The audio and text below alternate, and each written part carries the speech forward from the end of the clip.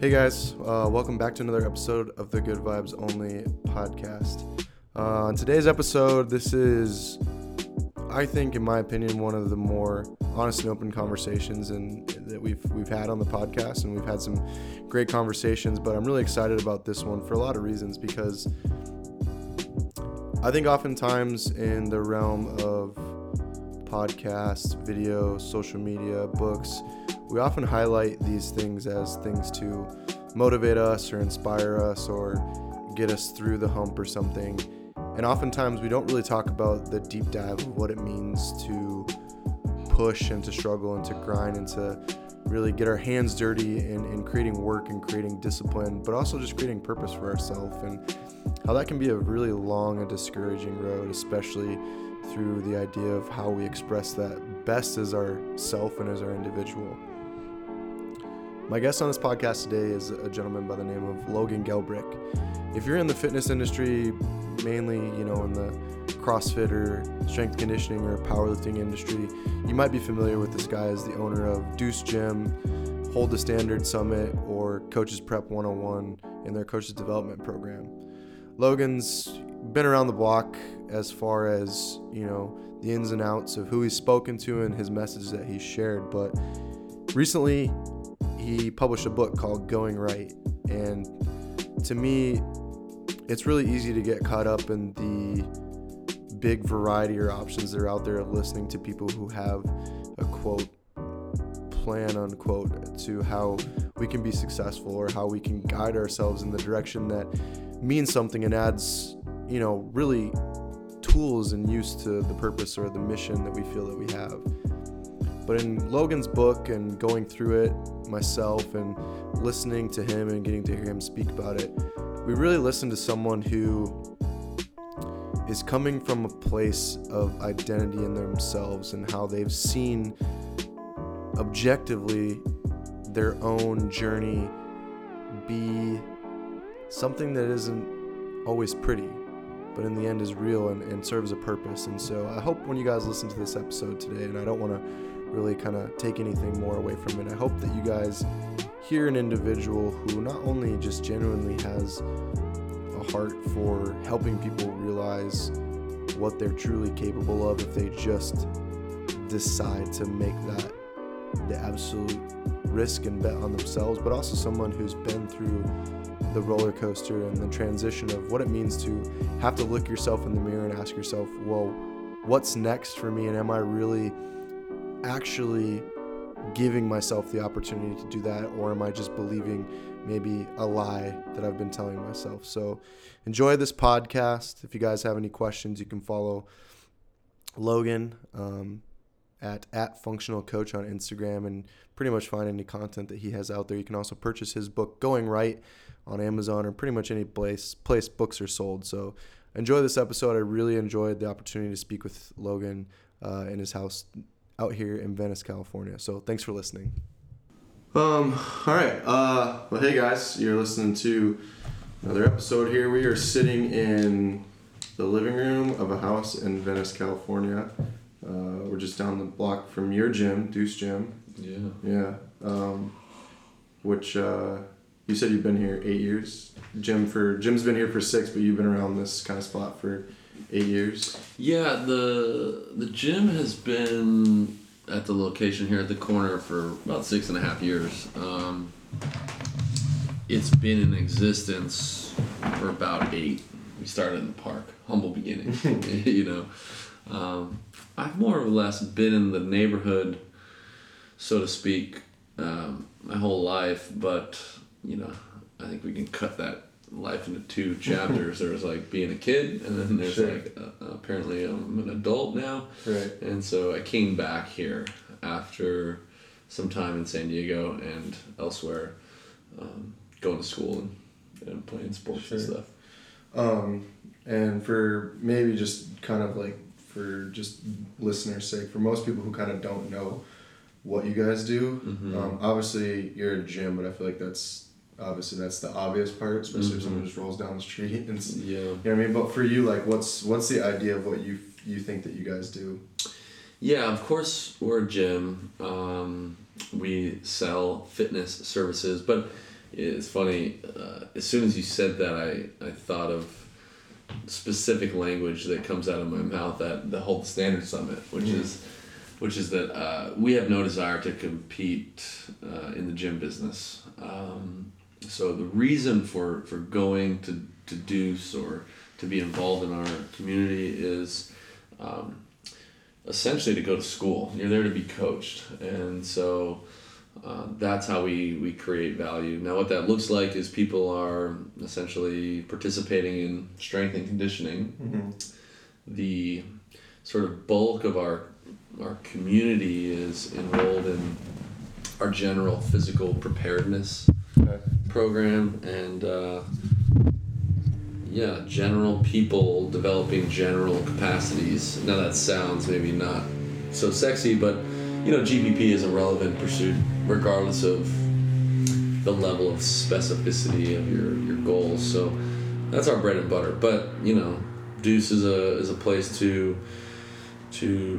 go down the rabbit hole of powerlifting if you want, or weightlifting, or gymnastics, or strongman, and there are a number of specialty courses like this that kind of round out the offering. Sure. But in my head, what that thing is a school, a university, so to speak, of movement, and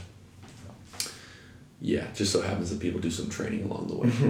I think it's funny that you kind of say school, because now that I think about it as you say that, it very much so like I feel like if you, like, for people who have maybe never been to this area, or whatnot, for anybody I feel like who's seen The Karate Kid, like, it looks like a neighborhood where I could see like Danny LaRusso, like, in the, you know what I mean, out there in the open. Now that you say school, like, it has that feel to it. And why, like, and I have like really, there's no point in like wanting to get into like what is fitness and everything on this, because people can go find that story wherever they want and more about you. But like for you, why, when did that become evident for you? Mm-hmm. For not even for your company, but like for you, like when did that become evident for you that was the tone, or that that was the tone, or that was kind of like the core of what you decided that was going to be, versus just, like you said, strength conditioning or another? Yeah, well, my answer isn't a popular one here. So I'm just not that compelled by fitness for the sake of fitness. Sure. I'm just not. The only reason why I ever found myself inside of a gym was to support this other very clear pursuit of being an athlete and in my sport. And so in that way, my relationship with training was very like principled. It was like, we're doing this for this sort of higher purpose thing.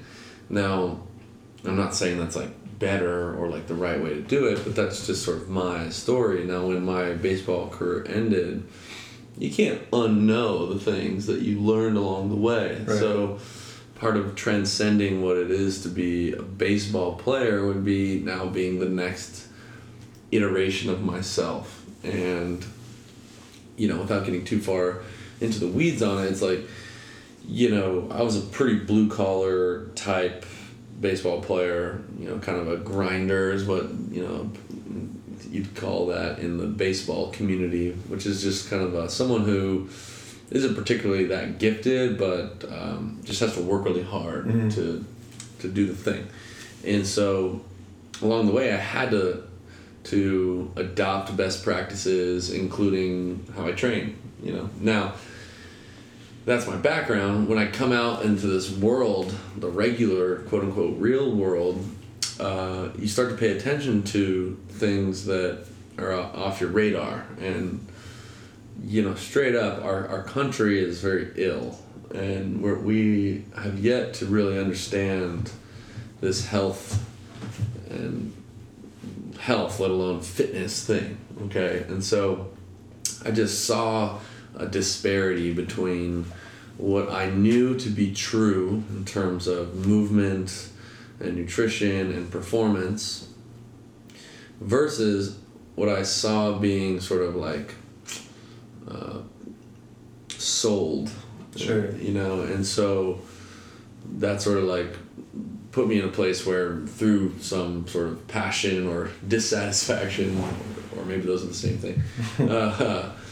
Probably one. They both probably come from the same thing. Yeah, I think that's the next book actually. I knew that one, this was important, critically important to me, and is critically important to the world that I live in, and that two, I wanted to say something about that. Sure. And I think entrepreneurship is a great environment to say something. Mm-hmm. Maybe I'm a dick, but like, when you go to the grocery store or the mall and you see the person like, hey, do you got a couple minutes? I want to talk to you about a thing. I want to, no offense to, like, I'm sure there's a lot of great causes out there, but I just want to shake them and be like, there's a better way, right? Like, sure. We have the internet. You could make something, or you could create something to do this much faster, better, longer than like bothering people when they're walking into the store, right? But like you also said before, you kind of only know what you know at that moment, right? Yeah, exactly. You only know what you know. But what I know now, or what I believed then, and sure. what I for sure know now, is that these are vehicles. Entrepreneurship, any sort of difficult endeavor like this is a vehicle to take you someplace, and you can create, in effect, change along the way. Yeah, and I think what's that kind of I'm kind of glad you went that route, because I think that one of the conversations that I keep having a lot, and like whether it's with a young coach or it's even a conversation with my siblings as they're coming into adulthood and things like that, is like it's kind of like the paradox of progress. It's like as you progress farther into something, you realize the less you really actually know about that thing and the more questions you have to ask. But then, like what you're saying with there was a better way, like the more specific questions you have to ask. Yeah, we learn how ignorant we really are, right? Yeah. You need a certain level of understanding to see how much you don't know. And I think coming back to exactly what you're saying, back to like the whole gym and entrepreneurship thing with the vehicle, I think that the tree that you've been shaking as far as like we'll say the gym owner side of things, is that you've been kind of shaking the tree along the lines of that we're not selling tickets anymore. We're not selling tickets to a party. Mm-hmm. Well, like you're saying, we're selling education, and much like our normal education system, which is now so influenced by politics and money, it's become the same thing in the gym industry, and now that's transcended or leaked down into the coaches, because Tom and I were having a conversation yesterday in the car, and we were talking about, like, for me, like you can throw a rock in any direction nowadays, especially in the gym entrepreneurial space, and there'll be somebody that will tell you how you can get more people in your door, or an option for that. But the reality of that is that when I've talked to more people in this industry, and especially coaches, and I ask them, like you kind of use the word disparity, like why are you so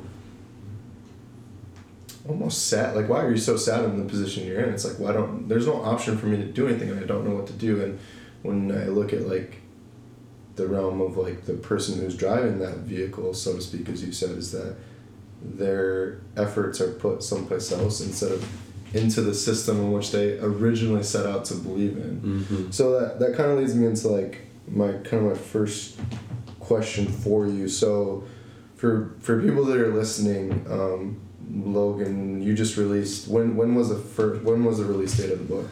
The release date was April 4th. Okay. So we're 1 month and 1 day from the release right now. Right. And so the book is called Going Right, and kind of, I like to read, and I like to read mainly because, well, the first part of me is because for the longest time I didn't feel intelligent, so I thought reading would make me intelligent. Mm-hmm. But what I learned along the way is that reading just taught me lessons. Mm-hmm. You know what I mean? And I realized that I was smart because I could learn from those lessons. So my first question for you, what parts of the book, and the book's called Going Right, if you can find it on Amazon, pretty much anywhere a book is sold, you can find it, right? Yeah.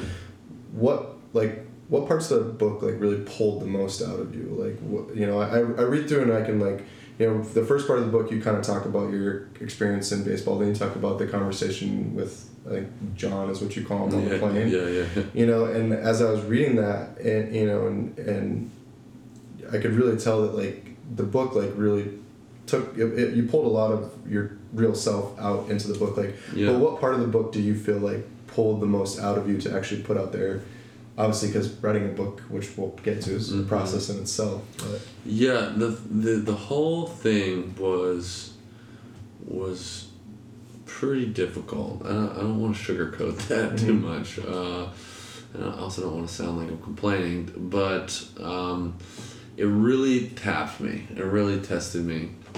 And, I can give a couple specific technical ways here to answer your question. One specific thing that made this challenging was I knew the truth of this argument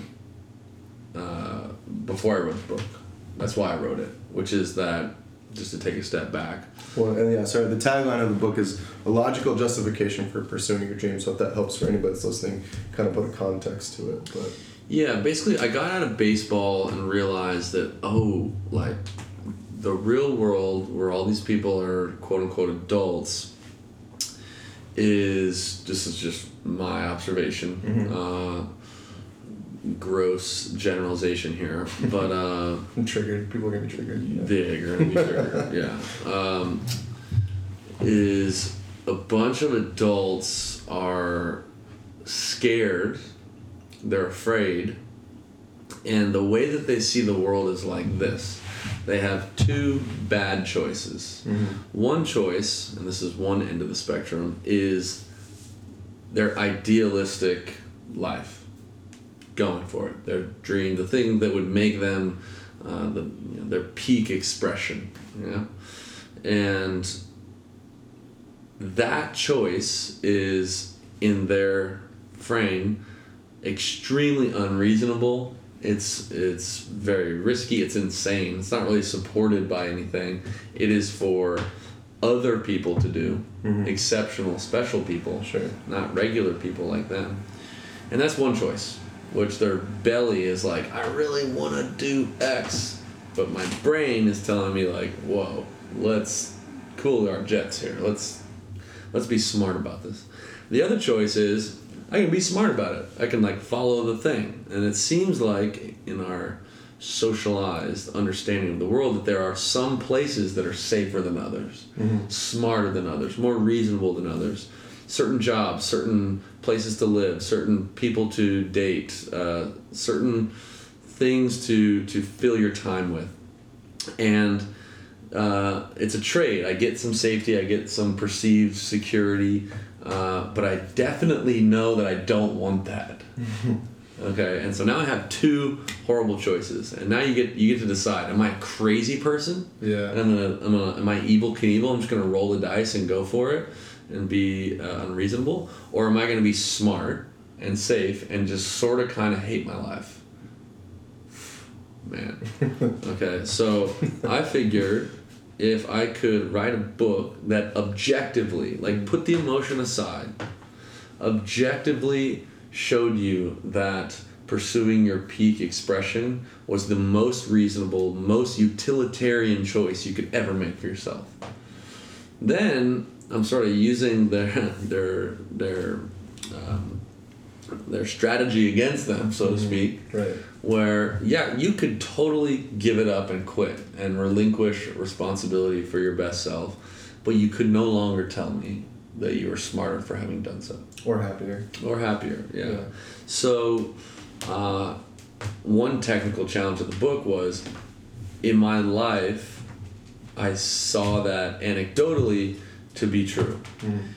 Because you'd done it for yourself. I'd done that for myself once in one area of my life in pursuing this baseball thing. I mean, it was like plan A only, all eggs in this basket. Every decision in my life supported in my mind, will this help me realize this dream of being a major league catcher. And to put a backstory to that a little bit, you said in the book that you were about 9 when you made that decision, and you said that out loud, and then your dad kind of was like, you know what that means, right? Yeah, I mean, I said 9 in the book. I mean, I don't remember a time Either I didn't want this. I'm basically saying that so that people can put weight to the fact that, like, you made that decision early on.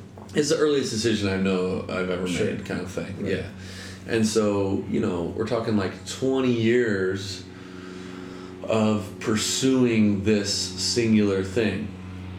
Now, if we go back to the framework that I believe everyone's sort of following in their decision making, that's sort of like, from the outside looking in, I'm choosing to do the crazy thing. Mm. It's unreasonable. It's probably not going to happen. It's risky. But it would be great, wouldn't it? Right. Oh my gosh, if it really works out, the dream comes true, okay? And then by this definition of this broken-ass mental framework is that I'm giving up any sense of security or reasonable utility in doing so, right? Mm-hmm. Like I'm basically digging a hole for myself. Right. And what I knew to be true was that the day that my baseball career was over and I went out into the real world, so to speak, that I was playing, this is going to sound egotistical and judgmental, but it's my experience, I felt like I was playing amongst amateurs. Mm-hmm. Everything feels easy to me compared to that. And so it didn't matter. I didn't know what I wanted to do with my life specifically. Mm-hmm. But it didn't matter because generally I was fit because of all these transferable skills, for the next thing, the next iteration. And so what I've sort of put together here is that if you pursue your peak self with the vulnerability that I'm talking about, that would demand the best out of you, surely you risk failure and losing, etc. But the myth is that there isn't that same type of uncertainty when pursuing this sort of safe route, quote unquote. Which is kind of where you kind of laid out like what Will Smith had talked about with plan A versus plan B, how kind of having a plan B is basically you're basically bending the knee to the idea that you're not actually capable of what you want to be capable of. Yeah, you're sort of hedging your bet against, plan A. And it's, I think we understand logically where that comes from. Yeah. It's us trying to like save ourselves.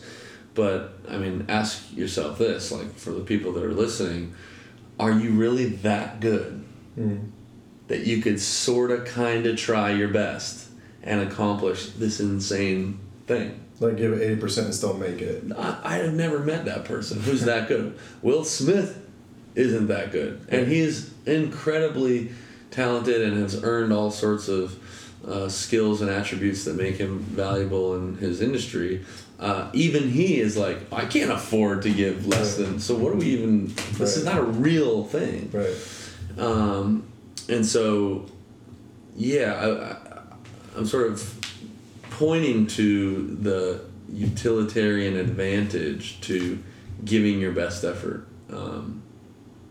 I talk about this in the summit a bit, and this is relevant, but a bit of a tangent conceptually, which is that many organizations are built in low performance ways. Mm-hmm. And most people will say, again, this is like the most judgmental podcast of all time. Most people that are going to a quote unquote regular job may understand what I'm saying right now when a lot of people go to work and they do 2 full-time jobs. Mm-hmm. One job is the job that they get paid their paycheck for, and the other job is to cover up and pretend like they have no weaknesses. Right. Like, I'm not going to get found out. I don't want to get in trouble. I don't want anything to go bad. I just want to like do good, go home, and no one will know that I'm actually really insecure about my communication skills with authority or whatever the thing is, right? It's the belief that like you're saying is we have a society that believes that the minimum, as long as we meet the minimum standard, we're clearing under the tape. We're not bringing attention to ourselves. Yeah, and which is a miserable feeling. It's a miserable feeling. It's a miserable place to be. Also, and this is always my bias, is to go to the utility of it.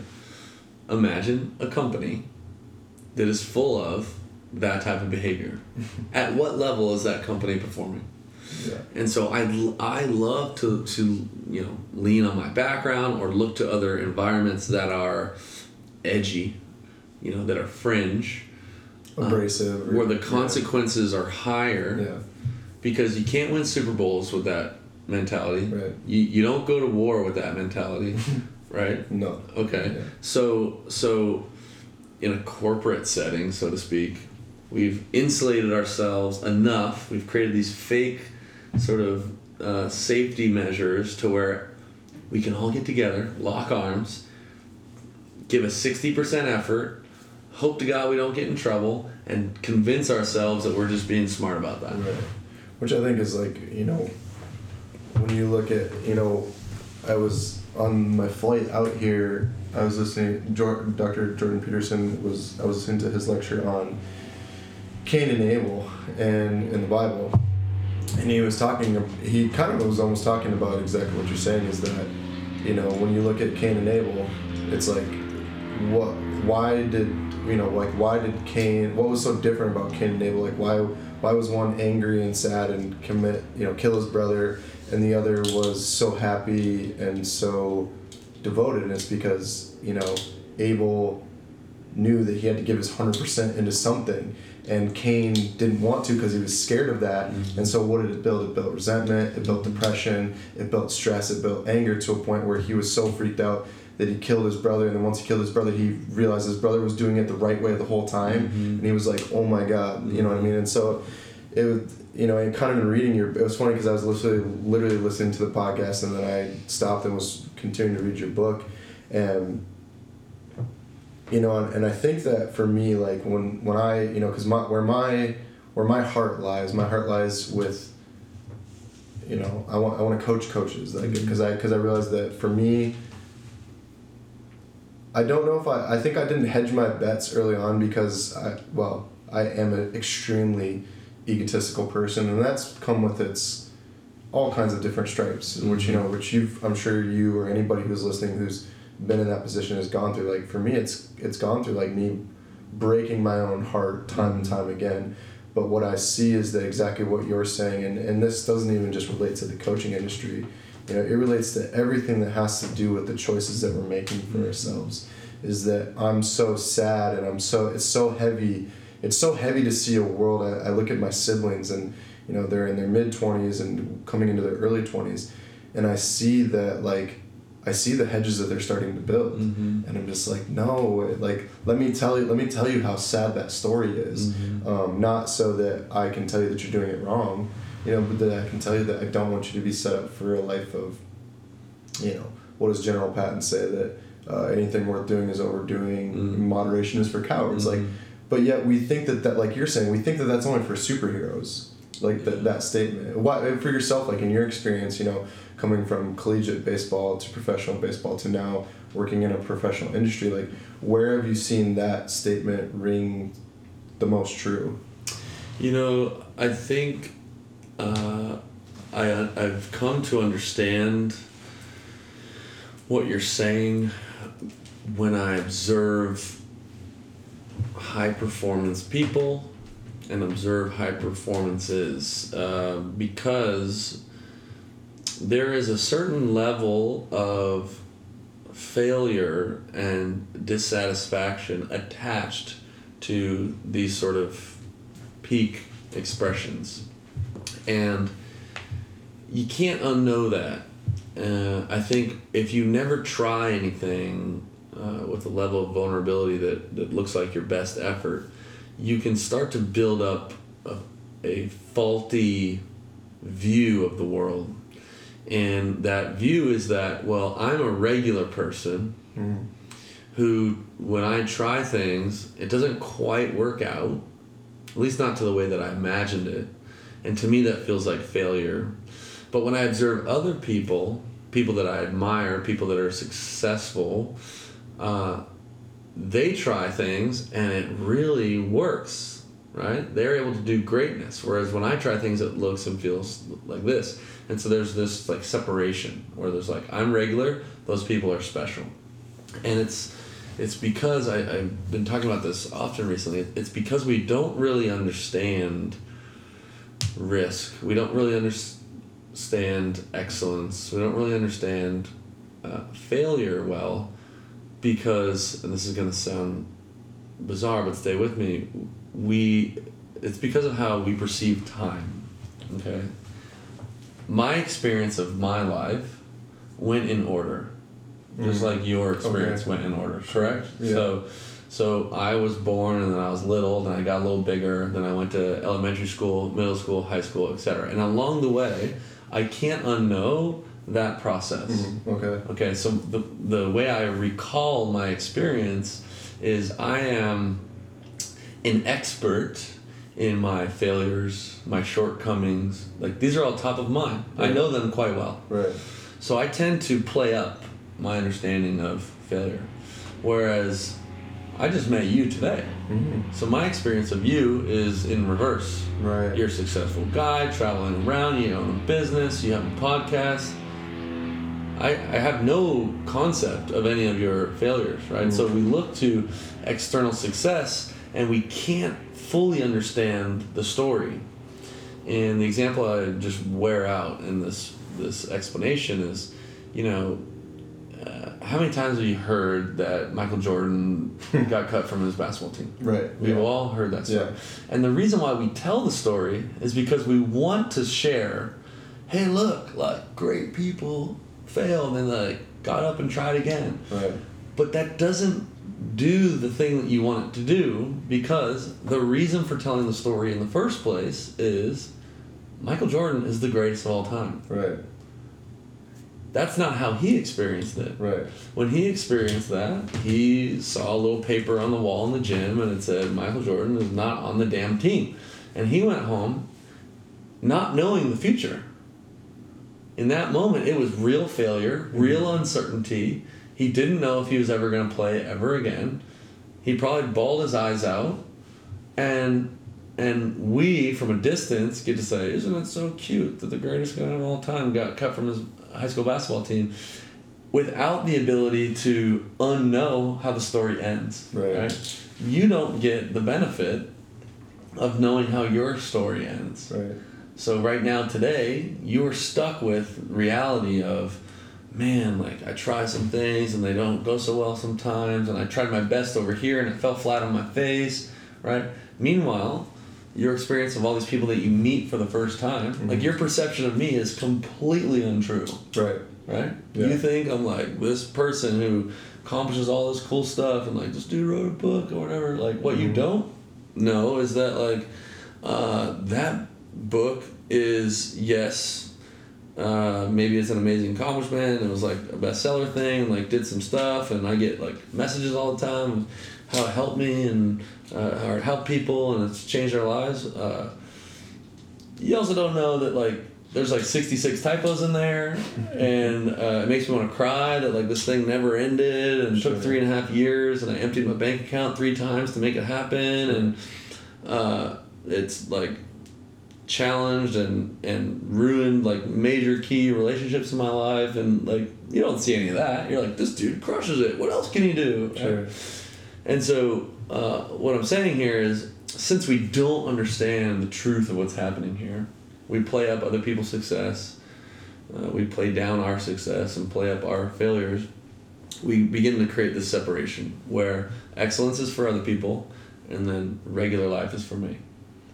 And I think what's so crazy about exactly what you're saying is that, and I think that, because I'm almost 29, which is not old at all, but I think like when you say about time, like I think about when I was 25, 26, I thought that was old, and I thought I was failing because, like you were saying, as I was looking at this timeline as if it was like, instead of looking at, it's funny that like if we really think about time, how do scientists view time? The space-time continuum. Time never ends. Time isn't relevant.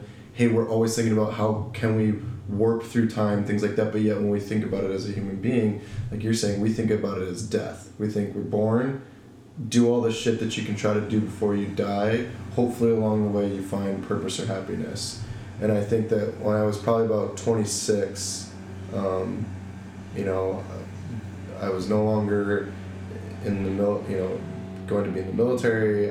The career that I thought that I was, you know, at the moment that I was going to be capable of wasn't a reality for me anymore. I was coming into an industry that I was familiar with the fitness industry my whole life because of my father, but I came into the fitness industry thinking that it sucked and I thought it was boring, and I thought that coaching was boring because I have to deal with people. And then I look at it and I was like, I've run out of time, you know, and I kind of like where you went with that, because I bookmarked a couple things here, because I think one of the things that I really liked in, trying to go back here, is kind of like what you're saying about when you talk about purpose and you talked about invention into innovation, I'm going to lose it, where is it here? Kind of exactly what you're saying. So like, one of the things I like that you said is, and you know, for anybody who's listening, I'm reading this. If you have the book, this is on page 44. It says, "Purpose, however, is not motivation. It is not an emotional tug of heartstrings. Long and arduous pursuits require discipline, which is the ability to continue without the presence of motivation. It is the longer lasting, more reliable source for going the right decision making. It's your connection to the purpose that will transcend surface level drivers like motivation, external praise, and reward." So I think about what you're saying with time. And right now we are in an age, or we're stuck in a weird position right now in society where everything is about what's motivating you to get where you are, which I hate. Like I hate the word motivation, because to me motivation was a sacred word to me because of what I put behind it. Mm-hmm. For me for the longest time it was like, well, the motivation is don't die. Mm-hmm. You know what I mean? And now it's like, this is the thing. So when you're saying what you're saying with that, like, where do you feel like people, to dive deeper into what you wrote there, like, where do you feel people in viewing time for themselves, where are they missing the mark on that, on understanding purpose? Well, just like Michael Jordan, like, he probably in that moment when he didn't make the team, he realized that his purpose was to now make the fucking team. Yeah. You know? Emotion is fleeting, and it comes and goes. You know, we can change your emotional state instantly. I can tell you some bad news and your day will change instantly. Right. I can tell you some good news and it can move the other direction. And so it's quite flimsy. And so it's written there because, remember, the rigorous nature that I intended to write the book in must stand up. It must endure and be, in a lot of ways, best practices for decision making in your life. And if that's the rigorous nature that I'm trying to hold myself to, then I can't write a book that just inspires you. Mm-hmm. Okay, it's like the language I use a lot is like the pep rally. Mm-hmm. Okay, the reason why, and I'm not downplaying or poo-pooing emotions. I'm not saying we should remove them from our lives. All I'm saying is that most everything that we really truly want, our best expression of ourselves, is just a little bit further than any emotion could last. Mm-hmm. Okay, and whether that's you know, I'm trying to do this triathlon next year, I gotta train for it, I want a PR. Okay, the like feel good thing about that gets you to write that on paper or to gets you out on that first training run will come and go before the gun goes off on that date. And so I wanted to remove the emotional propulsion system to go out and do the things that we really want with our lives, because I know that it's too flimsy to kind of stand on. Right. And this is the difference. And it's circumstantial. Exactly. Yeah. And so that's the difference that I'm saying between something like motivation and discipline, right? If the only thing that gets you to take action is motivation, I just know that that's a fragile system, right? This is where purpose... There's so many variables. Yeah, and purpose transcends that. And so the language I use around this is like the pep rally. Like, fuck the pep rally. You know, if all it took was some external motivation, then you would need to listen to one rah-rah speech to go for it and be your best, and we'd be set. We'd all go out and be whatever we want to be in our lives. You'd, you know, say like you could watch Rocky IV once, and we'd be just killing it. You know, what I mean, we'd all be millionaires and like, you know. The pep rally never won the football game. That's right, and so let's not even go there and fantasize that. And let's look at what is it that will burn a little bit brighter, longer, better as a fuel, as a propulsion mechanism to do these hard things. And it's purpose. It comes down to something that will stay with you regardless of positive or negative emotion. And I think that, you know, what I have realized for myself is because, you know, for me and saying that I want to, you know, I'm trying to say want anymore. Like I am a coach. I do coach coaches, and that is what I'm going to continue to do. That is my purpose, is to take my failures and create value to other people from that. And I think that a lot of times when I try to think about purpose in my own life, or like what you're saying is that, and I think maybe what's hard for people to sometimes disassociate the two is that when people feel motivation or they find motivation in something, it's usually because in that instance the idea of something feels tangible. Or a lot of times with purpose is it's the road to perdition. Like it's full of the idea that, man, I'm going to have to work every single time to get there. Mm-hmm. And I think, like, coming back to what you were saying with like the plan A versus the plan B, if I look at plan B, yeah, motivation will probably get me through the day because I get paid on Friday, drinks on Saturday, where purpose means, like what you were saying about the book and your bank account. I was like, well, here's round number 2 of dumping out my bank account, but I know that there's a purpose to this thing. Mm-hmm. And I think that kind of plays into then what you were starting, you know, what you wrote about invention versus innovation. And I kind of and for anybody that gets the book, there's also a short paragraph in there with, and maybe this is even more important to say first, is you go through immersion. And I think that what's hard about motivation versus purpose is that you don't have to immerse yourself in motivation. Like you're saying, throw on a podcast, mm-hmm. watch a fucking YouTube compilation video. But the real idea with immersion and how I feel like it's can be the vehicle for purpose is that, you know, the idea of that, okay, well, if I want to learn how to swim, I probably have to get in the water. Mm-hmm. You know, so for you, when you look at immersion and you look at and we'll use coaching just because you're really in that space. But like for you, when you look at, you know, we'll talk about like your hold the standard, you mm-hmm. know, your coaches prep 101 and all that. Mm-hmm. Like, how do you feel like you are helping coaches understand, okay, well, now I figured out what purpose is. How do you feel like people what do you feel like you can give people to help them understand what immersion really means and how that is actually going to benefit your purpose just as much as then your motivation?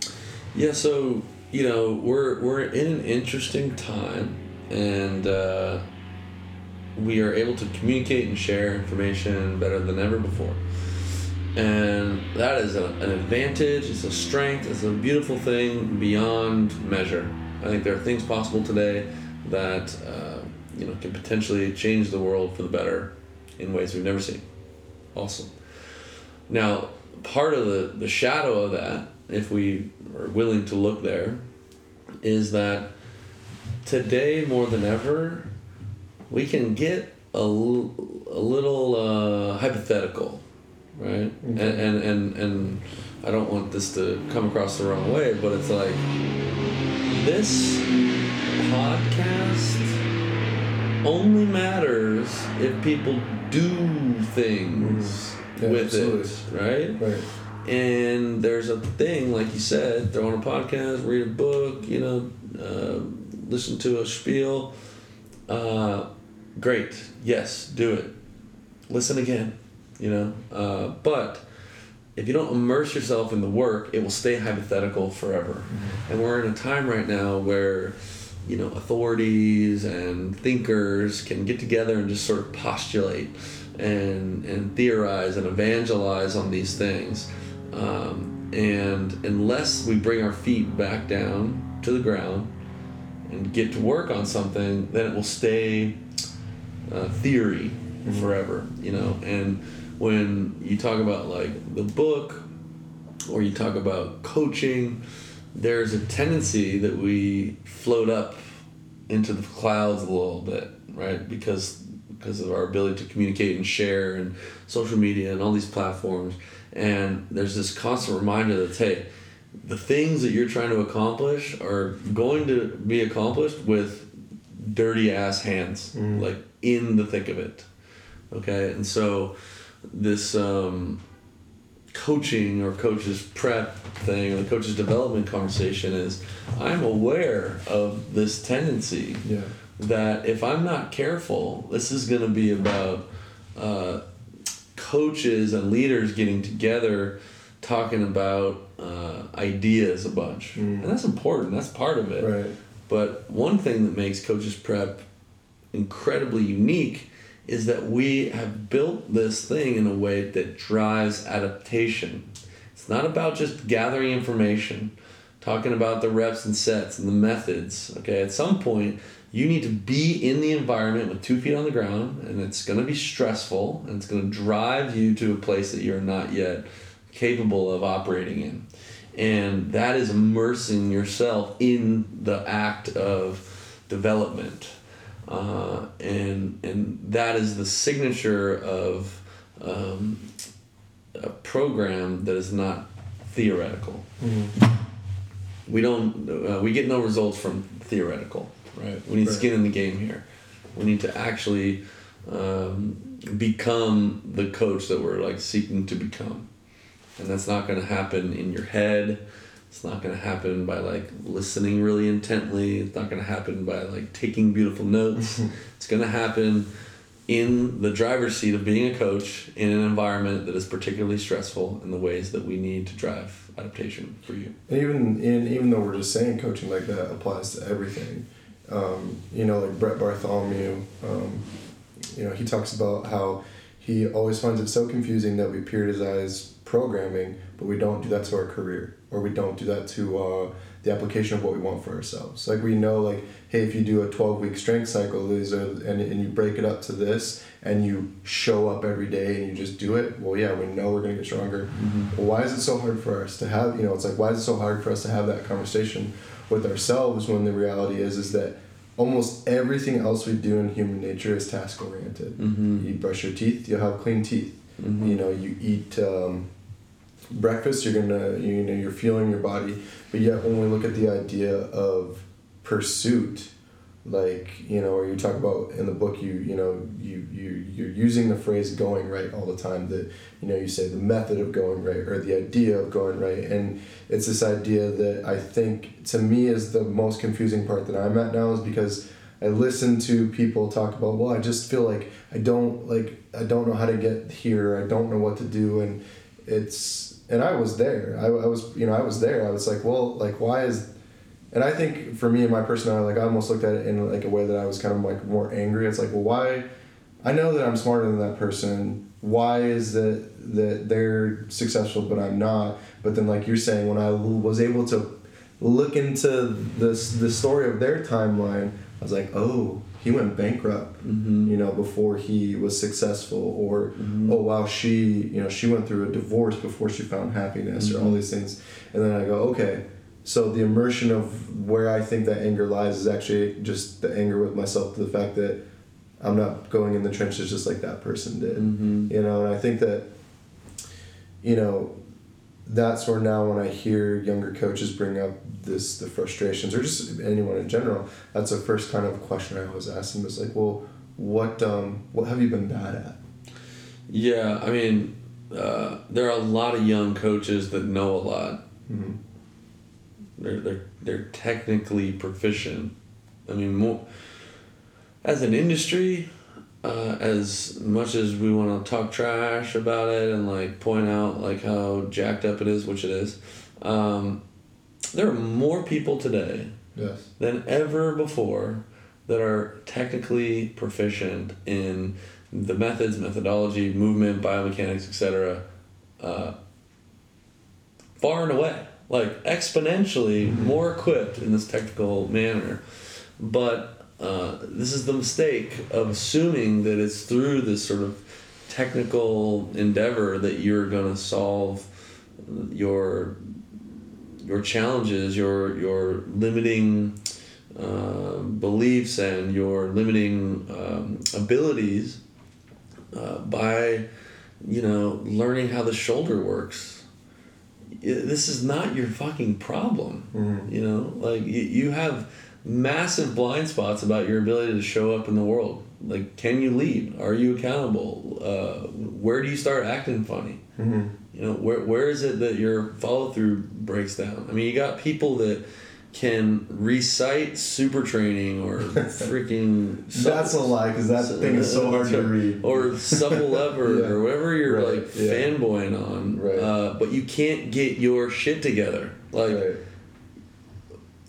you can't see that the rest of your life is completely holding you back from your ability to affect change and lead other people, but you think that because some other guy who has more money than you or a bigger gym or some sort of bigger following that doesn't know about the absolute speed strength continuum as well as you do, that you're like feeling some injustice. That's not what this is about. This is about adaptation, and you need to be a bigger, more capable version of yourself. And by the way, that bigger, more capable version of yourself is not reading another strength book. It's looking at the parts of you that are limiting. And that's kind of where I think that about 2 years ago, that's where I finally found myself, is that, shout out to my wife, because my wife's the boss, but I was starting to get really frustrated kind of in that manner, in that realm. And she basically one day, she's like, bullshit. She's like, you said that you were going to get up at 5 a.m. every day this week. Mm-hmm. You got up at 9 yesterday. Mm-hmm. She's like, fuck what you're saying. Mm-hmm. She's like, I believe in you.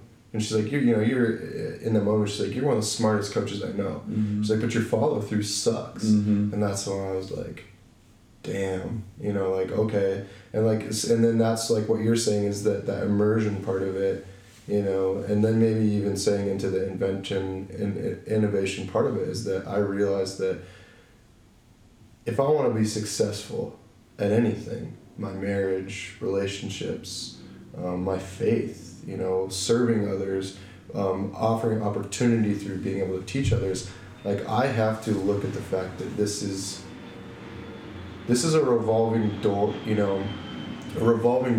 of chaos, but chaos in a way that I shouldn't be afraid, but chaos in a way that, like you're saying, is that, when do I start to get cranky?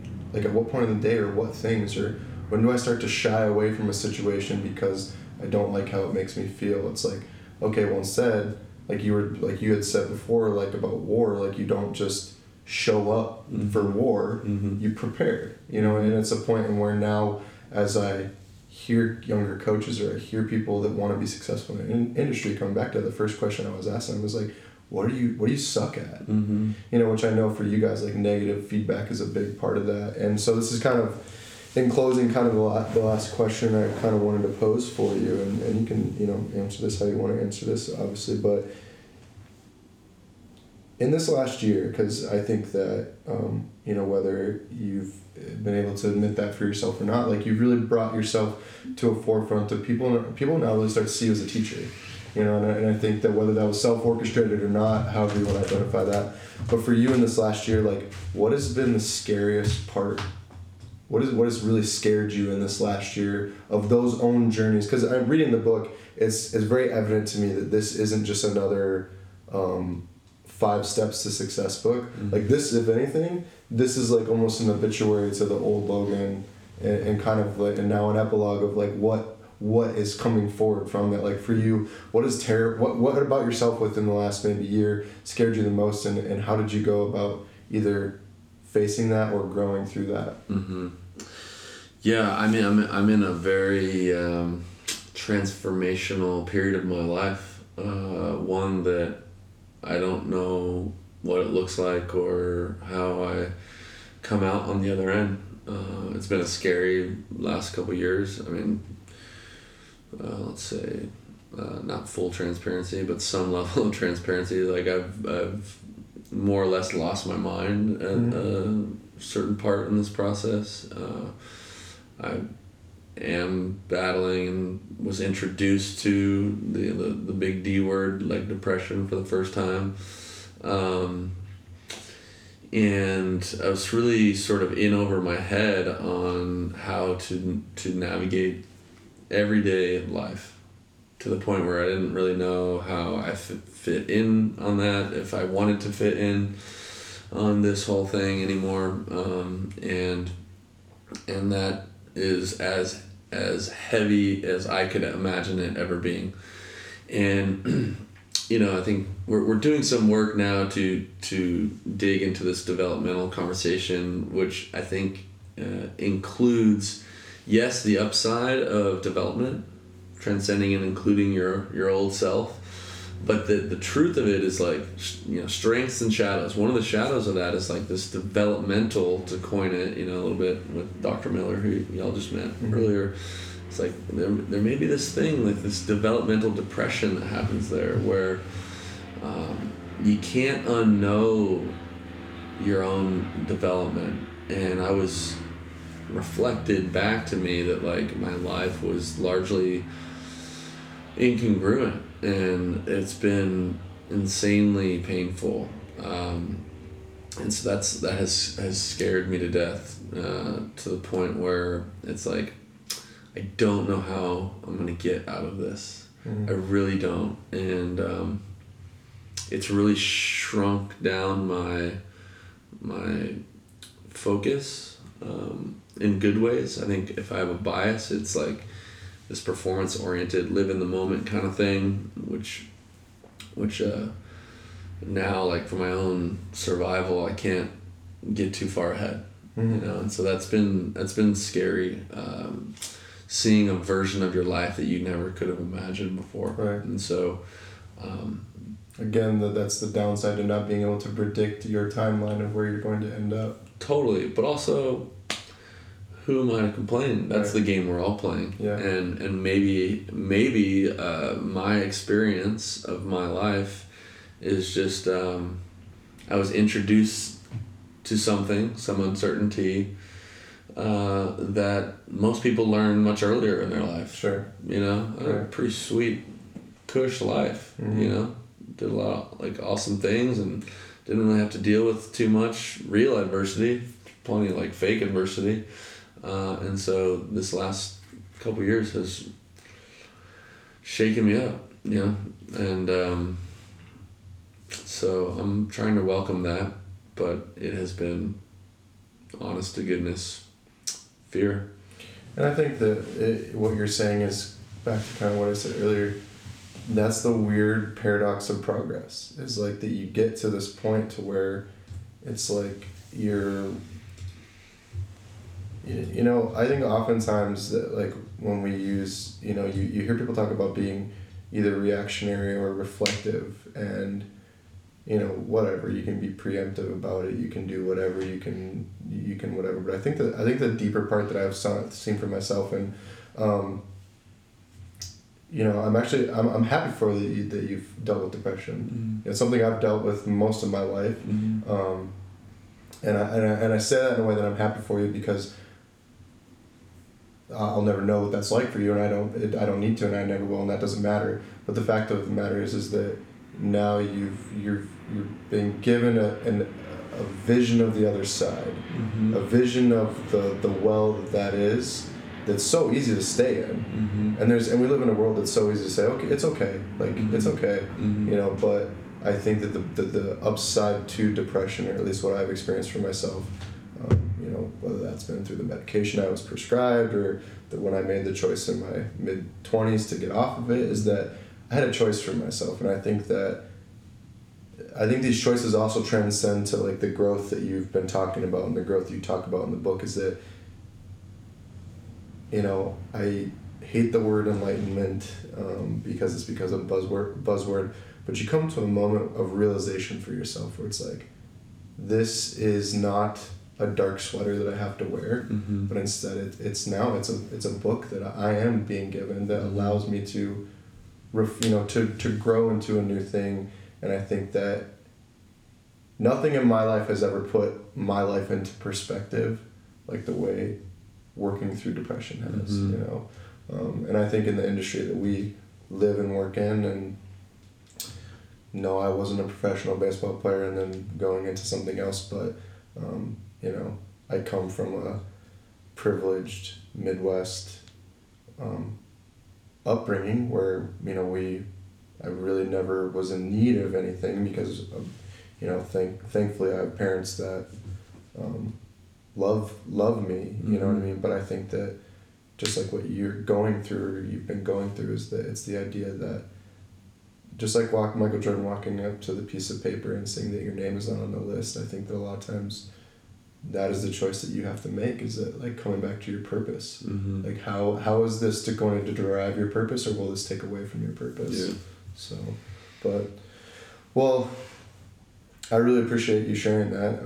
I know for maybe anybody that's listening that has ever gone through that is not easy to share. Whether that's, like you said, semi-transparent or not. But I think that, I don't want to thank you for the book in a way that it's super cool that you're an author and that you wrote a book, but I think because I've read a lot of these type of books, I think I have appreciated the fact that there's a lot of books that I bought like this that I get to about chapter 2 and I never read it again because it's just full of bullshit. Yeah. You know what I mean? Whether that person that wrote that was scared to really share the truth or not. But, I do want to thank you for this conversation, but I also want to thank you for writing that. And I want to thank you, that whether you'll realize it someday when you get there, but the impact that you are having on the industry is very important. And you're bringing a conversation that is, not sound cliche, starting to hold the standard. And I appreciate that. So, thank you for welcoming us into your house and everything. Thank you. I'm so excited y'all are here and we can experience Venice and the gym and do it proper. It was a pleasure. So people do want to find out more about you. Where do you like people to start with finding more about you? All the online education stuff, the Coaches Prep 101 and Business Prep 101 and the Hold the Standard Summit. There's also some ebooks at holdthestandard.com. Okay. There's 2,000 plus articles at this point on deucegym.com, and they're like 2-minute reads that are thoughtful and important, and so you can check those out. And then I'm not hard to find. Social media @functional coach. Reach out. And book, Amazon. Go to Amazon, check it out. Going Right. This book is, obviously I'm quite biased, but it's very timely and important. I don't think there's anybody who is born and lives a life and dies without considering what is it that I'm doing here. And, given that level of universal importance, I think we should look into this. And this framework, I think, will help a lot of people. And it's the book that you gift, actually. I would agree with that. I don't want to ruin it for people, but if you're smart enough to buy it, you probably don't need it the most. Right? People that need it the most are the people that have their blinders on so strong that they think that they are in handcuffs and have no choice. No, I agree, and I'm hardly into chapter, I don't even know if I'm to chapter 5 yet, but it's already been able for me to see, I can't wait to give this to someone, so. Awesome. Cool. Well, awesome. Well, thanks everybody for listening. If you want to follow us, you can always follow us on any of the podcast platforms, The Good Vibes Only Show. Otherwise, you can check out our company at Ruthless in Pursuit on Instagram. Yeah, so Logan, thank you. Thank you.